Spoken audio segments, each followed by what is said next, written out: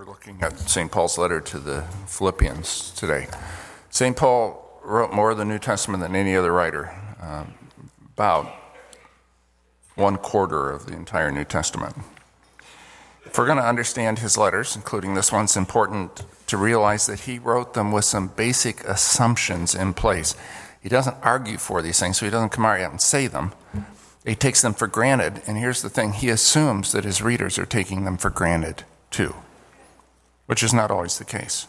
I'll give you an example. Paul assumes that the creator of heaven and earth is actively involved in what's happening in our world.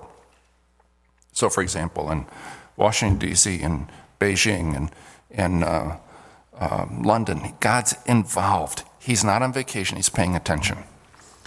Paul assumes that the creator, who is the God and Father of Jesus Messiah, is currently at work in our day-to-day world. All people on earth and every institution of which they're a part is known by God, is accessible to God, and is responsible before God. That includes you and me and Lockwood Church. This is something that Paul doesn't argue, he takes it for granted. He further assumes that God is pursuing a specific goal and is employing individuals and institutions to achieve it, whether they realize it or not, whether they cooperate or not.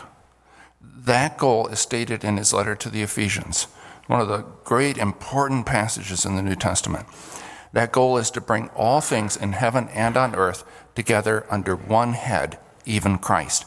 We read over that and miss how revolutionary, in the fullest sense of the word, it is. The goal is to bring all things, for example, nations and their governments, under the headship of one leader, Jesus. So the U.S., Russia, China, England, France, and the other 191 so-called sovereign states will be governed by one head, Jesus Messiah. That's the plan. Talk about a one-world government. This is it. And it's God's intention to make it happen.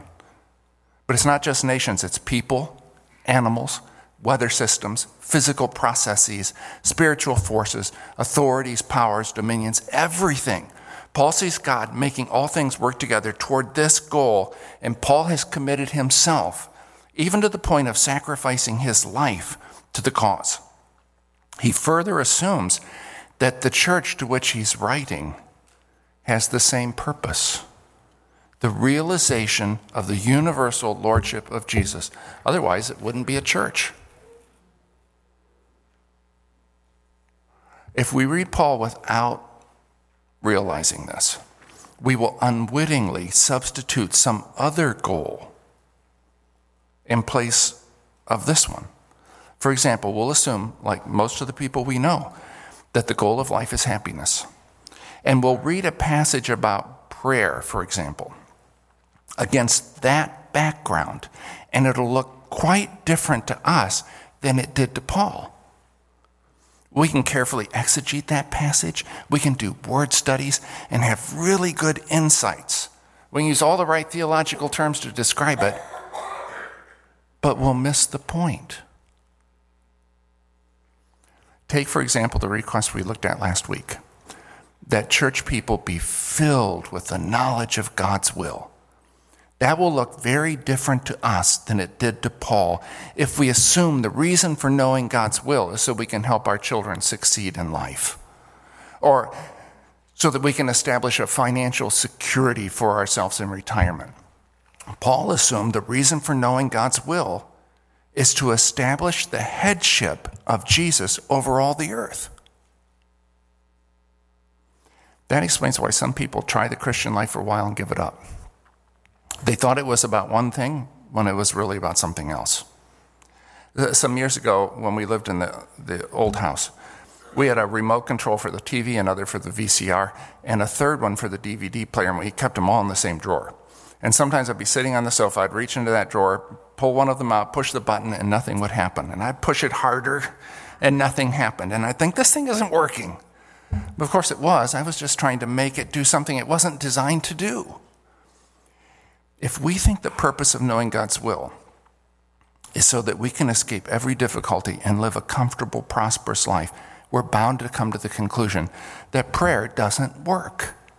For a while, we'll try harder and harder, and then we'll give up. However, if, like Paul, we're committed to and engaged in preparing for Jesus to take sovereign rule of all the world, we'll see that prayer works exactly as intended. With all that in mind, and that's a bunch, let's look at the next prayer in our powerful prayer series, Paul's prayer for his friends that live in the city of Philippi. I'm going to read verses 9 through 11 of the first chapter.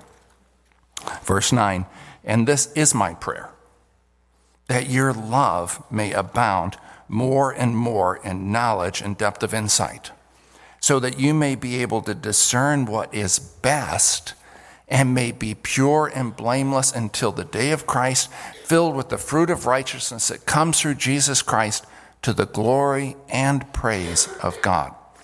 Now back to what I was just saying. When Paul writes about what is best in verse 10, so that you may discern what's best, and we'll go into that shortly, it's with the goal, the universal headship of Jesus in mind. What's best isn't determined by our ease, our comfort, or prestige, but by the establishment of the sovereign rule of Jesus Messiah over all the earth. If you haven't realized it before, the people of Jesus are insurgents. They are revolutionaries, preparing for the overthrow of the status quo and the return to power of earth's rightful ruler. So it might surprise us that Paul, the committed revolutionary, who for the sake of the cause has spent years in jails and in prisons all around the Mediterranean, it might surprise us that he would pray for the Philippians revolutionaries' love life.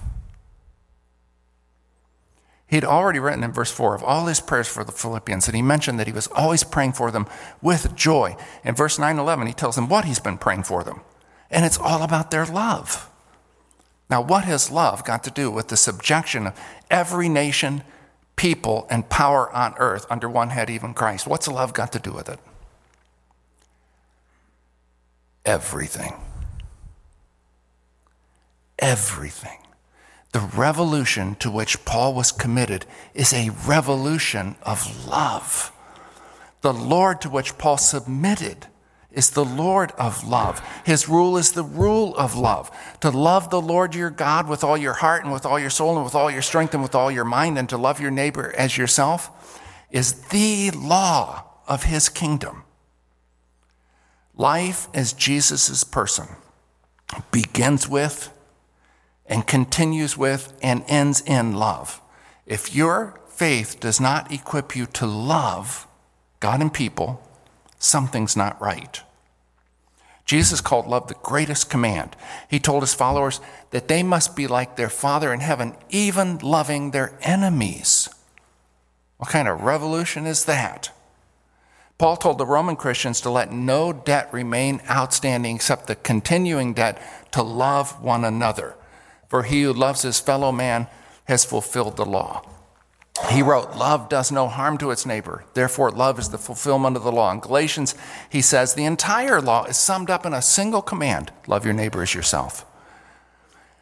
St. James, the first leader of the church at Jerusalem, wrote, if you keep the royal law found in Scripture, love your neighbor as yourself, you're doing right. Jesus told his disciples that love was their ID card. By this, all men will know that you're my disciples, that you love one another. The reign of Jesus will not be one of severity and dominance, but of love. The revolution is powered by love.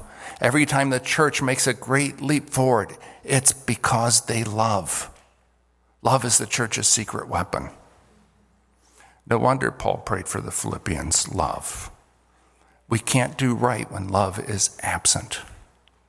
We can't be right when love is wrong. Paul's prayer for his friends is that their love will abound. That word is frequently in the New Testament translated overflow, like a river that overflows its banks. That's the idea. Kenneth Weiss suggests the word speaks of something that is conspicuous. So when the river that flows through downtown overflows its banks, it's conspicuous. Everyone sees it. Paul is praying that the thing about these Christians, he's praying that their love will overflow, that's the thing that will be conspicuous about them. Let me pause there for a second. Is the most conspicuous thing about Lockwood people their love? Is love the first thing that people notice about us? God gave the church no substitute for their love. Organizational efficiency can't replace it. Good preaching won't compensate for its absence. Superb music is no alternative. Love is what makes a church great. Lack of love is what spoils it. There are two specific qualities in love with which Paul is especially concerned in this prayer. He wants their love to abound more and more, to start overflowing and never stop in knowledge and depth of insight. Both those qualities merit close attention. Knowledge is the same word that we saw for the last couple weeks in the Colossians prayer and carries the idea of recognition. So in Colossians, that knowledge had to do with recognizing God's will. You're going through life, say, oh, this is God's will. I recognize it. For people like us, people in the West, correlating love and knowledge seems odd because influenced by Chaucer and Shakespeare, we think love is blind. Paul thinks that love alone truly sees. Now that has consequences. If he's right, we'll never really understand someone we don't love. Husbands won't understand their wives if they don't love them. Wives won't understand their husbands, parents their children, children their parents without love. The Senegalese poet Baba Dioum had it backwards when he said, we love only what we understand. We only understand, really understand, what we truly love. That means if you're having trouble understanding someone, why is he doing this? I don't understand him at all. Your first step should be to ask God to love him through you. And then act in love. Pray for him. Speak well of him. Do good to him. That's the path to understanding. Now, Paul prays that the depth of insight will also abound in their love. Depth of insight. That translates a single Greek word, which was originally used to refer to sense perception. So Paul is praying that the Philippians' love will be perceptive. Love can actually heighten a person's perception. Think about, that almost demands an illustration of two people in love with each other, but that's not the illustration I'm going to give. Since it's Super Bowl Sunday, I'm going to give you an illustration about football. Think about a quarterback who is totally in the zone. I mean, he's just hitting everything. He sees things he wouldn't otherwise see. And nobody displayed this ability more often than Peyton Manning. When he was on his game, he could see without realizing he was seeing that the middle linebacker is picking up the slant. The corner is blitzing from the right side. The safety is helping out with the wide receiver. And the tight end just released and has about a 5-yard opening. He could see all that. He could perceive it. Because he could choose the best option, hit the tight end, make the first down. For us, the way to get in the zone is to love. When we love, we perceive things we would otherwise miss. That slight delay in that person answering, the tense facial muscles, the hesitation, we'll sense things we wouldn't normally notice. That's how love works. When does this depth of insight come into play? It comes into play all the time. When we're raising children, when we're doing our jobs, when we're spending our money, relating to our parents, teaching a class, helping our friends, even playing the piano or building a house. Paul knows that knowledge and depth of insight are available through love, and they help us discern what's best. What's the best path to take? Now, the word translated discern is an important one in Paul's vocabulary. 86% of the time it's used in the New Testament, Paul's the one using it.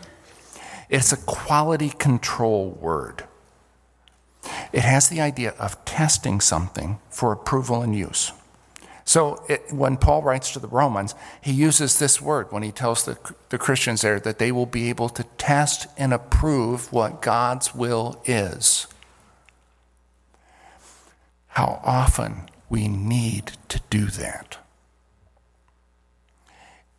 Is this opportunity from God? Should I forge ahead? Should I hold back? Should I take this job? Should I volunteer for this ministry? We weigh the pros and cons, which is the right thing to do, but in the absence of discerning love, we're bound to misjudge their weight. We'll think the financial component weighs more than it does. The relationship component weighs less. We'll approve or reject an opportunity and think we've done a good job, but we've set it on an inaccurate scale. Only love can balance the scale. If, this is verse 10 now, if we are able to discern what's best.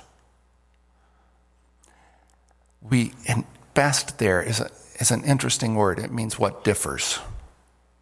And the idea with you'll see the difference between things and be able to judge which one of them is best.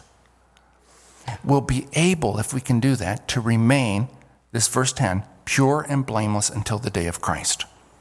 Now the word we have here is not the one usually translated pure. It's a compound word with two roots. Interesting word. The first means sunlight, and the second is from the verb to judge. So it's something evaluated in the light. Paul wants his friends to lead the kind of life in which they can see clearly and can be clearly seen without deceiving, without being deceived. That is as important now as it has ever been. The word translated blameless is also not the usual word. These are words pure and blameless. They show up a lot, but neither one of these is the one that Paul usually uses. The idea here has to do with avoiding stumbling.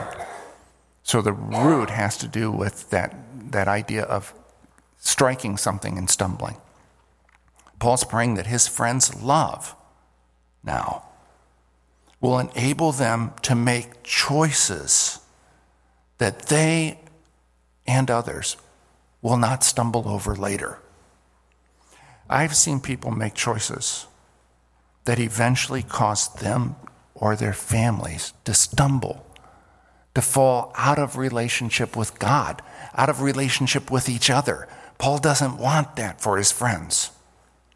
But the only way to avoid that is with this love that discerns what's best. I read an article recently by a therapist who specializes in working with millennials. And she says that there's a theme that runs through all of her encounters with her clients. Whether they come to her because they're struggling with anxiety or they just feel like failures or they don't know if they're going to have enough money to retire, the theme that resurfaces again and again is, I can't decide what to do. What if I make the wrong choice? What these millennials need is exactly what Paul is talking about. Love that overflows with knowledge and insight. It's what we all need. The result of this perceptive, discerning love is, verse 11, a life that brings glory and praise to God. You know, Sir Christopher Wren built St. Paul's Cathedral in London to the glory of God, famously. J.S. Bach composed all his music to the glory of God. He wrote that on his manuscripts. Handel dedicated his Te Deum to God. Countless church and school buildings have to the glory of God etched on their cornerstones. But nothing brings more glory to God than a person who loves. Except a church full of people who love. When one person lives a life of love, we say, what a great guy he is. When a church full of people live a life of love, we say, God is great. We can only live this kind of life if we're connected to the source of this kind of love. You can't manufacture this. This love, St. John says, comes from God. St. Paul says God has poured out his love into our hearts by the Holy Spirit. It's possible to connect to this source of love through confidence in his Son, Jesus. If you haven't done that, I invite you to do so today. If you don't know how to do that, please talk with me after the service or get together with a Christian friend whose life you respect and ask them how they got connected to God. It's a little like connecting a hose to a spigot. You know, the hose doesn't make the water. It just conveys it. No water's coming out unless water's getting in. It has to be connected, right? But that's not all. Once connected, the valve needs to be opened. The way you do that when you're loving is by choosing to love. You actually choose to do it. That choice is ours. A wise man once said, "Don't waste your time bothering whether you love your neighbor. Act as if you did." As soon as we do this, we find one of the great secrets. When you're behaving as if you love someone, you'll presently come to love him. If you injure someone you dislike, for example, if you gossip about a person you dislike, you'll find yourself disliking him more. If you do him a good turn, for example, speaking well of him, you'll find yourself disliking him less. Choose to love. See? And you have to choose it again and again and again. It's not enough to say you love your spouse. You must choose to love your spouse. Choose to love your friend, your enemy, your teacher, the stranger in the store. The choice is what opens the valve. Love, not only a feeling, but an attitude. And not only an attitude, but a commitment. And not only a commitment, but a power. Love is eagle-eyed. Love discerns what's best. Love keeps us from making decisions that will trip over and hurt the people around us. Love is what brings glory and praise to God. So dare to love. And it will be something you have to dare to do many times. Choose to love. Live a life of love. All right, let's pray.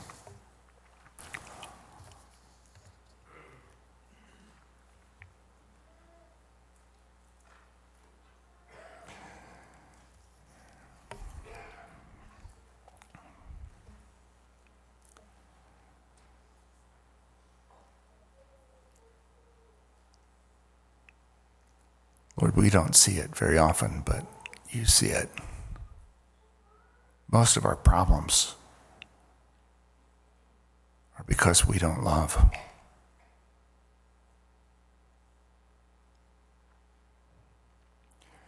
So you who are the source of love and the fountain of life,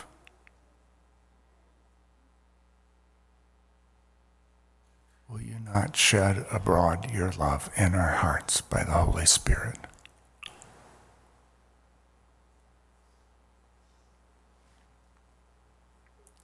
Lord, there are many great things we could be known for. Our church could be called a church of prayer, or a church with good Bible teaching, or a generous church. Lord, make us a church that is known because we love.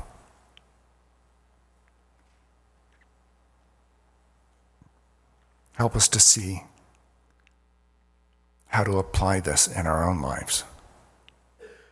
Bring it back to mind this week and transform us by your love. In the name of the Lord of love, Jesus. Amen.